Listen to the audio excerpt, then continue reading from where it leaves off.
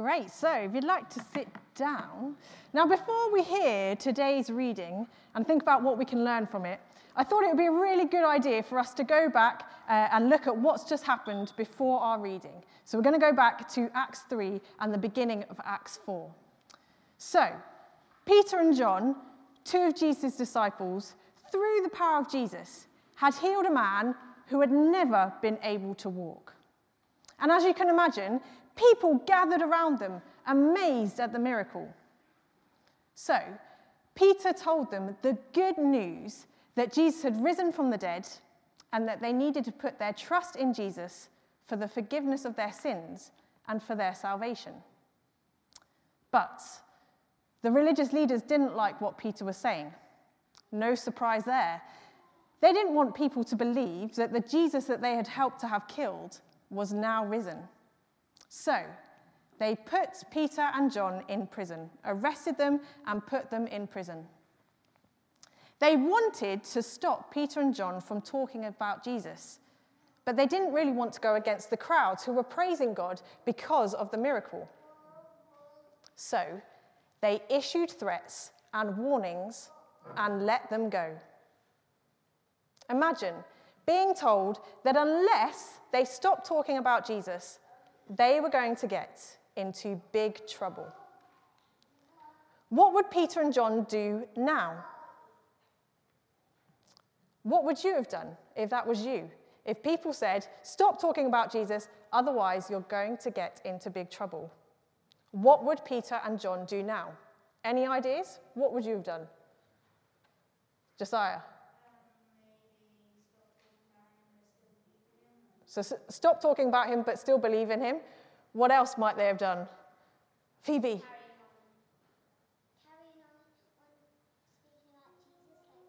Yeah, keep talking about Jesus. Elijah, did you have another one? Exactly like that, Mary? So they could go to a different town, maybe, and talk about Jesus there. What else might they have done?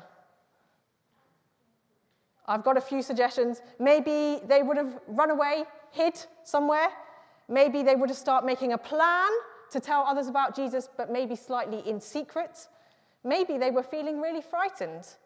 Maybe they'd go back to their other friends and start crying and start complaining about everything that had happened to them. Or maybe they'd stop talking about Jesus. Well, we're going to find out what Peter and John actually did.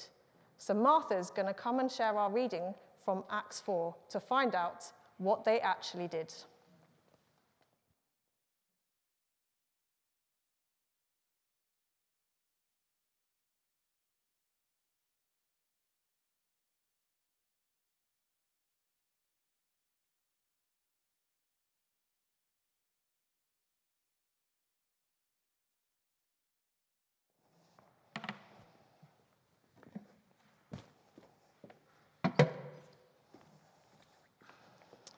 Great. So let's just pray before we dig into our passage. Loving God, who knows exactly how we feel this morning, help us to open our hearts to you as we learn from your word. Help us to know the power of coming to you in prayer. In Jesus' name we pray. Amen. Now, hands up. How many of you have ever tried to use something only to find that either the battery wasn't charged or the plug wasn't actually plugged in? Oh, come on, more than that, I'm sure. So anyone tell me what things don't work unless they're plugged in or charged up? Any suggestions? Daniel? A phone, excellent. What else? Amy? A vacuum cleaner. Sam? A light, excellent. What else? Elijah? A video games controller, very specific. Phoebe? A water park for cats, even more specific. Excellent. Josh? The church AV system. Very good. If it's not plugged in, it's not going to work. Any other suggestions of things that won't work unless they're charged up or plugged in? Martha? Oh, your dad's electric drum kit. Maybe sometimes you unplug that so he can't use it. Excellent. Very good suggestions. Now, one thing that I've noticed won't work without a charged battery is actually a cordless Hoover. Okay? Don't worry, I've emptied it this morning, so it's not going to make a mess everywhere. Excellent. So, a cordless Hoover. Imagine you've got mess all over your house. Off you go. However much you press the button, however much you try, you might be pushing it a bit more, thinking, come on, the mess is going to go. Unfortunately, it's not going to work unless it's got a charged battery. You can tell how much I do the hoovering in my house. Oh, there we go. Let's give it a little... Oh, just clean the church a little bit. Excellent, there we go. So, oh, it's still going. It wants to clean the whole church. So, it won't work unless it's got its power source, unless it's charged up. Now, as Christians, we have an incredible power source, God. We just need to remember to connect to him. And one of the ways we connect with God is through prayer, which is talking and listening to him. Just like I need to remember that I need to put the charged battery in for the cordless Hoover to work, we need to remember the power of praying and connecting to God so that we can be fruitful Christians. Now, if you're anything like me, then I too often forget that I need to lay everything before God. I rush into the day, or I try and fix the situation on my own. I forget the power of prayer. But we've got an example of the power of prayer from our reading in Acts 4 to encourage us this morning. So before we heard our reading, we thought about what Peter and John could possibly do next when they were faced with persecution and threats. Maybe they'd stop talking about Jesus. Maybe they'd go somewhere else. What would they do? Well, what did they do? They gathered with other believers and they all prayed together. Their reaction to persecution and trials was to pray because they knew the power of prayer. And how did they know the power of prayer? Well, we know that they'd spent lots of time with Jesus, learning from him and seeing amazing things. And they'd also experienced the coming of the Holy Spirit at Pentecost that had emboldened them to pray and preach. But we learn more in Acts 4 about why they knew the power of prayer. So this morning, we're going to think about who they prayed to, what they prayed, and a wow moment. So if you've got your kid sheet or you picked one up at the start of the service, then we're going to think about who, what, and wow. So firstly, they knew who they were praying to. They knew who they were praying to. As they raised their voices in prayer, they said, "Sovereign Lord, you made the heavens and the earth and the sea and everything in them." They knew that the God that they were praying to had created everything. Then, in verses 25 to 27, we see them quote Psalm 2, where King David writes of what will happen to the Messiah, Jesus. And then they recall what they witnessed happening. They knew that the God that they were praying to had spoken and worked in the past and before their very eyes. Then, in verses 29 and 31, they acknowledge that God is in control and he has all authority and power.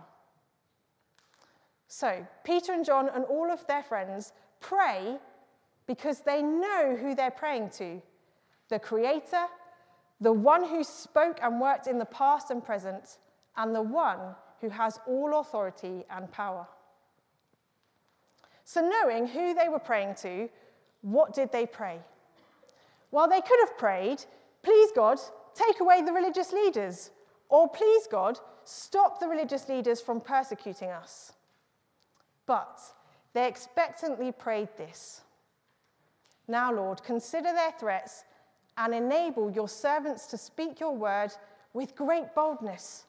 Stretch out your hand to heal and perform signs and wonders through the name of your holy servant Jesus."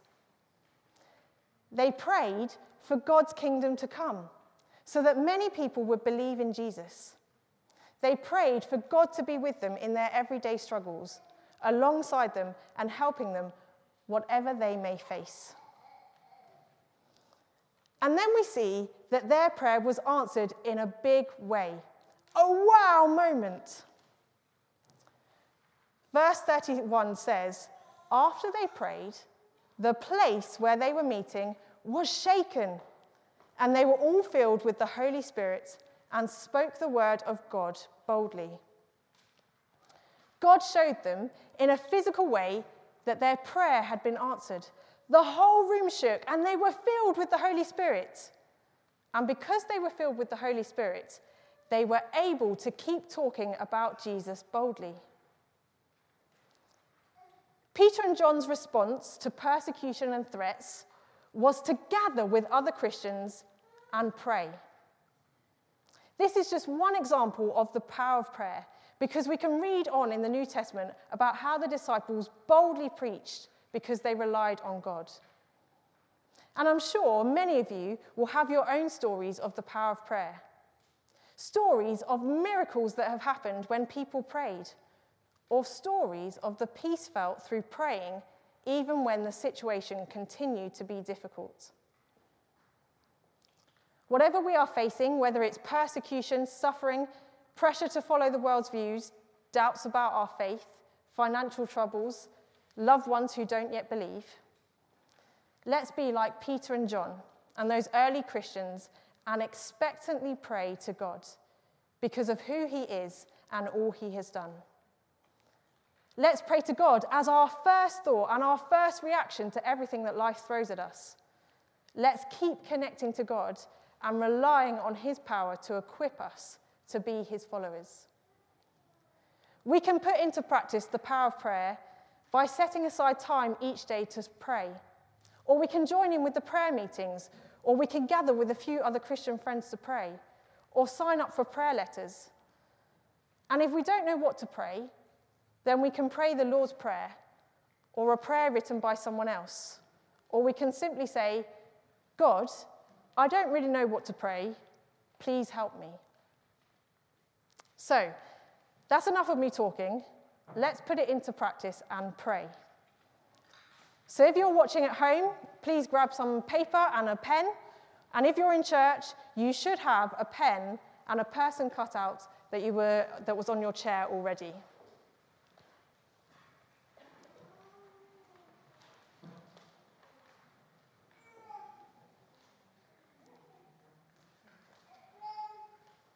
So what I want you to do is I want you to write on your person or draw on your person something you would like to pray about. So it could be a specific situation or a specific person that you want to pray for. It might just be for God to help you to pray more. It might be for you to be filled with the Holy Spirit. Or it might be that prayer, your kingdom come, your will be done. So I'm just going to leave you a few moments. Think about what you would like to pray for and pray it expectantly.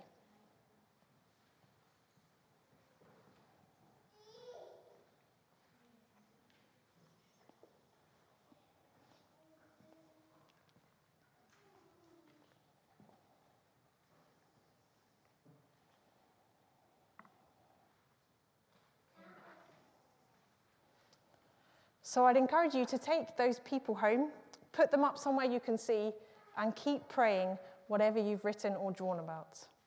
But let's pray together now. Loving Heavenly Father, thank you that you are always ready and waiting for us to pray to you.